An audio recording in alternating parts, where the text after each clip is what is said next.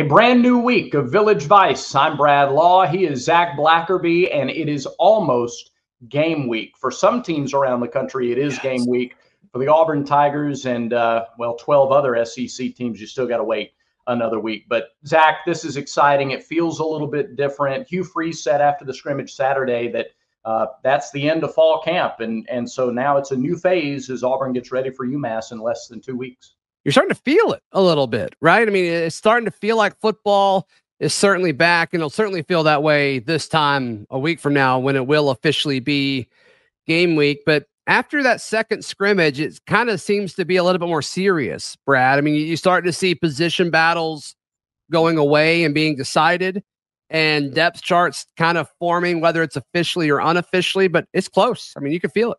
Yeah, Peyton Thorne was announced the starter last week, and we talked about how important that was for the team. And we alluded to a little bit. We didn't say specifically, but we kind of alluded to other dominoes starting to fall after that was in place. And it kind of sounds like in the scrimmage, you're starting to see some guys step up and maybe earn an official spot in the starting lineup. Hugh Freeze mentioned Shane Hooks, who had a wild day on Saturday, and Xavier Miller on the offensive line, a couple of guys that I think you're going to see in the starting lineup on game one.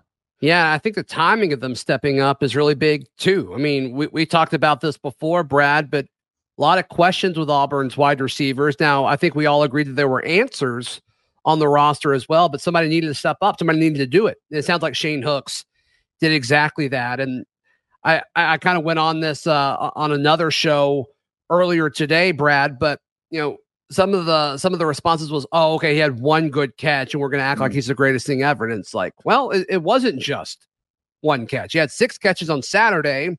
He had one of the better plays in the first scrimmage as well. And it's a body of work up to this point. And I think the fact that he had that electric one-handed catch from Peyton Thorne in the back of the end zone, I think it was kind of the exclamation mark of like, okay, the body of work is legitimate. And also you get the upside of moments like that. And so I thought that was huge for Shane Hooks. And then Xavier Miller, I thought it was interesting when we saw it Thursday when he was at right tackle. They moved Gunnar Britton from right tackle to left guard. And it's like, okay, is this something where they're actually trying to get better, or is this a depth thing? And I think you could have kind of taken it both ways. But no, it seems like if Hugh Freeze is going to say he's too good to keep off the field, you got to think he's going to be starting somewhere. Yeah, Gunnar Britton has moved over and played a little bit of guard, and Hugh Freeze talked about it Saturday about how now it's you want to put your best 5 on the field. And so Gunnar Britton is a guy that we all slotted in at a tackle spot. Mm-hmm. And if Too Tall is now is earning the spot, if he's putting the coaches in a position where they can't keep him off the field, and now you move Britton, a guy with really good size, plenty of experience, versatility on the line, to one of those guard spots. And hasn't that been one of the questions? All right, who's going to come out? Who's going to emerge as one of those interior offensive linemen? That just makes this offensive line better. It creates more, hope and optimism for the running game. And in pass blocking, it's one of those win-win type situations, I think. Yeah, and I love that Hugh Freeze was pretty clear about this isn't about Gunnar Britton. This is about Xavier Miller being too good. This isn't about Gunnar Britton not performing at right tackle, but it just kind of seems like if Miller is going to play, he's going to be at right tackle. And so they move Gunnar Britton over. This is more of seems like to me, Brad, correct me if you think I'm wrong here, but it seems more like an Xavier Miller versus Jeremiah Wright, which is weird because they're at different positions. And then Gunnar Britton's just kind of that safety blanket that, according to Coach Freeze, can play all 5 positions. Yeah. I'd kind of like to see him at center, just see what it looks like. But all in all, I mean, it's not about Gunnar Britton, which I think was cool that Hugh Freeze did that. I've made some comparisons to 2017 with regards to this offensive line, and I think there's more to back that up. That year, not only did you have Braden Smith, who would be drafted in the NFL that following year, but remember Austin Golson transferred in, and he was an SEC caliber offensive lineman. He transferred over from Ole Miss and could play all 5 positions and did play tackle, guard, and center at various points in 2017. Auburn also had Casey Dunn that year, a grad transfer from Jacksonville State. He got some time in the middle at center and at a couple of guard spots that year. The depth that this coaching staff has brought in And the way that a couple of these guys have separated themselves and improved physically and tactically on the field, I just think there are a lot of similarities to that offensive line, which by the end of the year was, after taking a little bit of time to gel and improve consistently, they were a monster offensive line in 2017. They were, and they had really good backs behind them, or specifically Kerryon Johnson, as we discussed before, Brad. But I think all 5 of those offensive linemen got a shot in the NFL. They either got drafted or signed with a team. Now, not many of them made rosters, but they all got a shot. Yeah. And we haven't sniffed that since that year, right? And all of a sudden now it's like, okay, I know for a fact that scouts have, shown interest in watching Gunnar Britton, just because I've talked to a few. Dylan Wade's a similar situation. Don't know if he's a tackle at the next level, but he's certainly going to garner some attention. Scouts know who he is. Then Avery Jones is certainly going to be there as well. Yeah. And I just got a feeling they're going to love the skill set and the body of a Xavier Miller. We'll see if, Cam Stutz gets a chance. We'll see. But it's a different conversation. The fact that you can make the argument that Auburn feels good about 3 different offensive tackles, 3? Last few years, we haven't had one. I mean, that's just such a huge jump. It's such a huge jump for the Tigers, and props to Hugh Freeze for flipping that part of the roster so quickly. It's another example, too, Zach, of a plan being put in place and giving the fan base another reason or more evidence of why you can be hopeful, why you can be optimistic that this staff is going to do the things that they know are necessary to get a seat at the table. Nobody is saying that, well, Auburn's going to be the odds-on favorite to win the national title for the next decade. No, but they're going to get a seat at the table. You have to recruit at a certain level. You have to recruit certain positions well. You have to be able to execute in certain areas, run and stop the run. You got to do those things to have a seat at the table. And for the first time in a handful of years, Auburn fans can legitimately look. There's proof of concept. That's a term that's been thrown around a lot in the offseason. But it's there now that this staff knows what to do, and they can do it. There's no question. There's no question about it. And I just think this offensive line, paired with the running backs that will be behind them, you and I kind of had the quick debate, even though it wasn't much of a debate, about the depth of this defensive back room being better than what they had in 2017. I think it's there. I don't think they have a Kerryon, but they do have a Jarquez Hunter and a Damari Alston and a Brian Batty and a Jeremiah Cobb, and I think you feel good about all of those. So couple that with a good offensive line, Hugh Freeze and Phillip Montgomery's kind of play calling and scheme and the way they approach offensive game plans. Yeah. There's a lot of upside, but they got to go out and do it, Brad. Got to go out and do it, and there's still a couple of questions to be answered, and we'll get to that in just a minute. Right now, though, we know NFL preseason is going strong. I was listening to Seahawks radio on my phone late Saturday night, and Derek Hall was their key hawk, and he came up with his first NFL preseason sack on Saturday night for the Seahawks. And week 0 college football is here, and if you need some plays, you got to go to lanceslock.com. That's lanceslock.com. Right now's the time to get the best price on the monthly and annual packages. Sign up today for the best deal. lanceslock.com. Also, you want to look good and feel good this football season, and you can get the top of the line golf gear, and they also got amazing hoodies by heading to Rhoback.com. That's spelled RHOBACK, Rhoback.com, and you can use promo code TNR20 at checkout for 20% off and free shipping on that first order. Rhoback.com. Use promo code TNR20 for 20% off. Brad Law. Hugh Freeze on Saturday after the scrimmage sounded cautiously optimistic. Now, you put the disclaimer out there. He said, I never know. Are we running the ball because we can run the ball or because we can't stop the run? But through 2 scrimmages now, Auburn has run the ball effectively. Coach Freeze sounded optimistic because they've limited the turnovers. There was only one Saturday, and that's because the receiver slipped, and the ability to run the ball. So let's get into now and flip it a little bit. Auburn will need to stop the run. You got to run, and you got to be able to stop the run to have a seat at the table when the season is over. As we look at this defensive line, they're battling some injuries, and frankly, I think some guys have emerged. We've heard their names a little more than maybe we expected to in fall camp. Want to get your take on a projected defense for Auburn, the first 11 on the field against UMass. Oh, man. Are we assuming no injuries?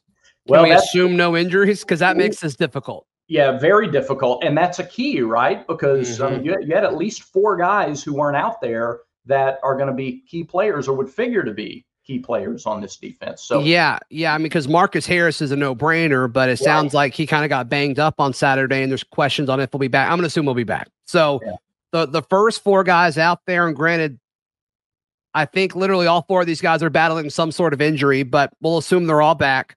We'll go with Jalen McLeod at Jack linebacker.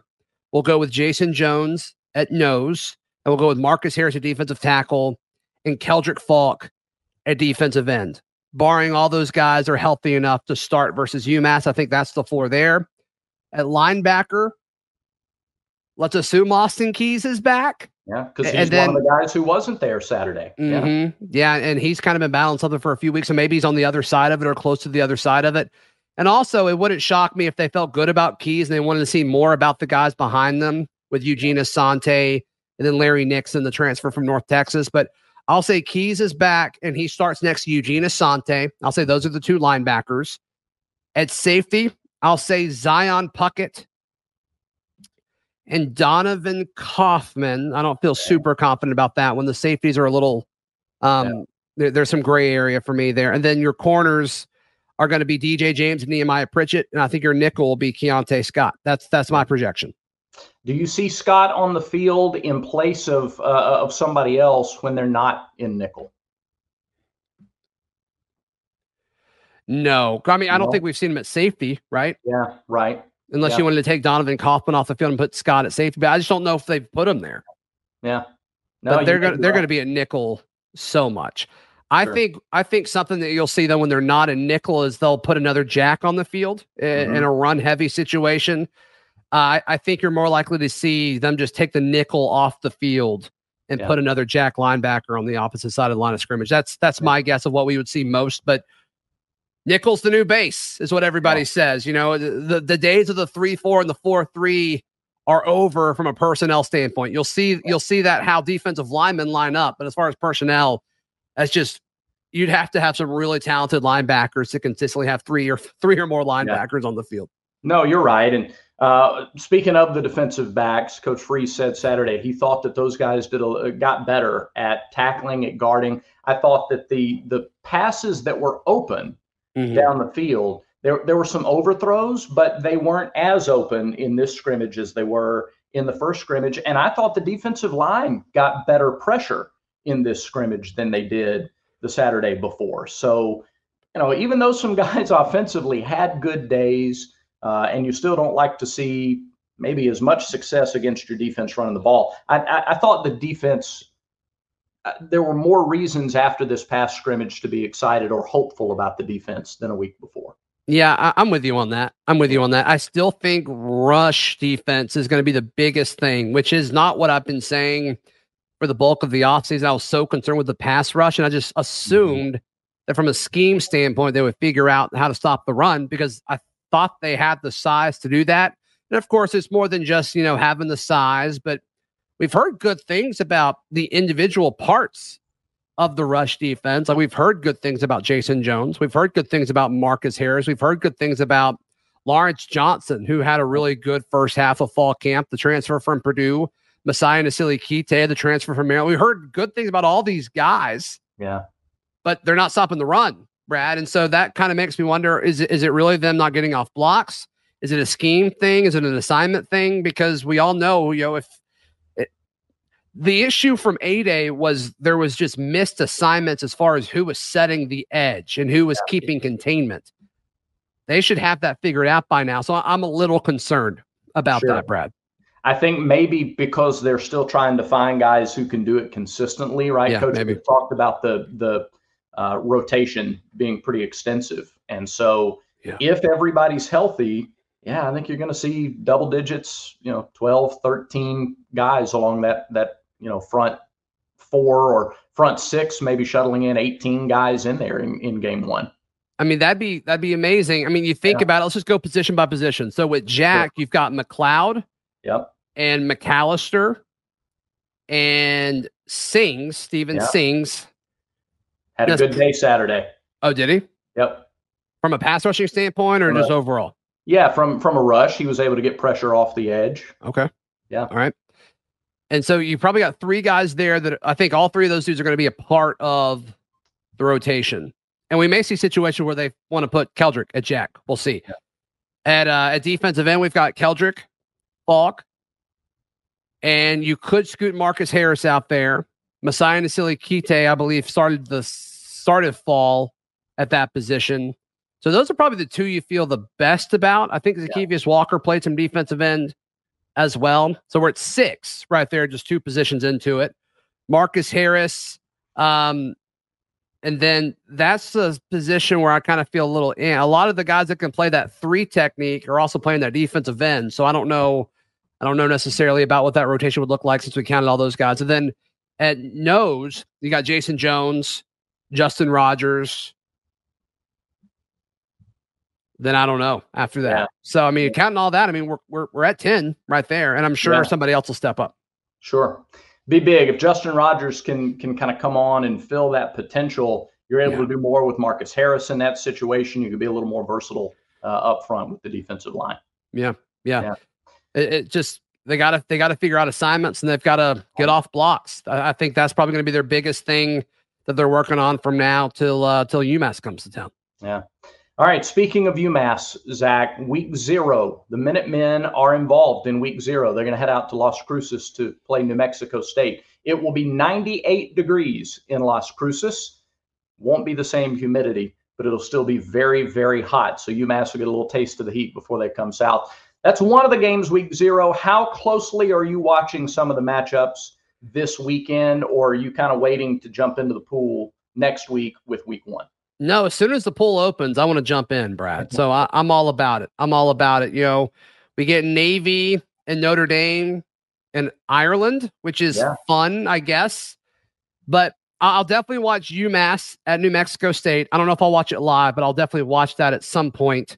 And then I think the other game I'm probably most interested in is Hawaii at Vanderbilt, just because it's kind of like an SEC team is playing. I mean, I guess technically an SEC team is playing, and we got to see 8 people voted for Vandy to win the SEC. We got to see what these potential SEC champs may look like. Yeah, you know what? They won 2 of their last 3 last year, and beat Hawaii like 63-10 in the opener a year ago. Now they gave up 50 plus 4 times last year. Vanderbilt did. So, you're just looking up. So the only place to go is up. USC is at home against San Jose State on Saturday. Notre Dame Navy. So a funny story. 10 years ago, I managed the Notre Dame radio network. Okay. And they played in Dublin against Navy to start the season. And one of my responsibilities, in addition to coordinating radio affiliates, was to book the travel for the radio crew. And I had never booked international travel before in my life, and I was shocked at the prices and because I didn't know to do it very early, so we were trying to book them late. And like the day before the trip, the analyst for the radio network said some things that he shouldn't have said and was left at home for the trip. Okay. So memorable Notre Dame Navy matchups in Dublin. Probably more exciting what happens off the field than on the field in that game, but we'll see. Maybe so. And the Notre Dame fan that I speak to the most is going. He lives out in LA, but he's going, and so I can't imagine how fun that would be. Like if Auburn played in Ireland, like that'd be awesome to go to. I've never been to Ireland. I would love to go. It seems nice. It seems like a fun place to visit. But I'm wondering like how far after college football is like with the NFL playing everywhere all over the world. I feel like college football is a few years out from having a few of those. I think that'd be good for the sport. I think we're headed toward the NFLization of college football, so it kind of makes sense that you would see that. Who would you want to see Auburn play and where internationally if you got to choose? Leave us a comment and let us know what your choice would be there. That would be fun. Yeah, I think I'd want them to go somewhere in Ireland or the UK or somewhere in Europe, for sure. And I'm trying to think of like a fun non-conference game that would make sense for that. I think Notre Dame would be fun, Sure. actually. Yeah, I mean, yeah, Notre Dame, I think internationally makes the most sense, but That's probably true. I don't know. Let's go play UCLA in Fiji or something. That'd be fine with me. That'd be awesome. Yeah. That'd be awesome. I'm all for more non-conference games, but those may be going away more and more as these conferences get bigger, but we'll see. We'll see. What week 0 game are you most looking forward to? You know, I'll have an eye on Jack State. I mean, I grew up 12 minutes from their campus, so Okay, I'll have an eye on their opener. I have a little bit of an eye on UMass and, look at them just for prep for the next week. I don't get all that excited about the week 0 games, or at least the matchups this year, because I don't know that there'll be a ton of compelling, close games on that schedule. And I'm so buried in work getting ready for the season to start that I don't really fully get immersed. I don't jump in the pool until Auburn's first game. Really? So because we've got some Thursday games. Yeah. For the 31st. I mean, when Florida and Utah kick off, I think for me that's going to be like, we're back. We made it. I agree with that, but that's still week 1. That's not week 0. No, I understand. Yeah, that's game week. That's here. So yeah, for sure. But I don't know. All in all, good stuff for sure. And so, I think as far as potential storylines this week, Brad, I don't think we're going to hear a whole lot about practice or a whole lot from Hugh Freeze. I think the depth chart's pretty much decided, and I bet they kind of sprinkle in some stuff. Maybe Texas A&M and Cal this week is just my guess, and then next week it's all about UMass. I agree. I think that would be smart. And isn't it nice to know that this coach and this coaching staff, they've done it before. They have a formula that has worked for them, and there's great optimism and hope knowing that, they can execute the plan they put in place. Yeah, I think so. I mean, we've definitely seen it from a roster management standpoint. And now it's like we've talked about this before, but this staff has had almost as good of an offseason as you possibly could have. Yeah. Now you got to go win football games. And I think the stuff that they're doing right now as fall camp is behind us and they're getting ready for the season up to this point, this is how you win football games. So we'll keep you tuned in every 4 times a week here on Village Vice. Yeah, give us a follow on social media. Everybody's got a Vice, Zach. Just make sure Village Vice is one of yours. Thanks for watching, and we'll see you next time.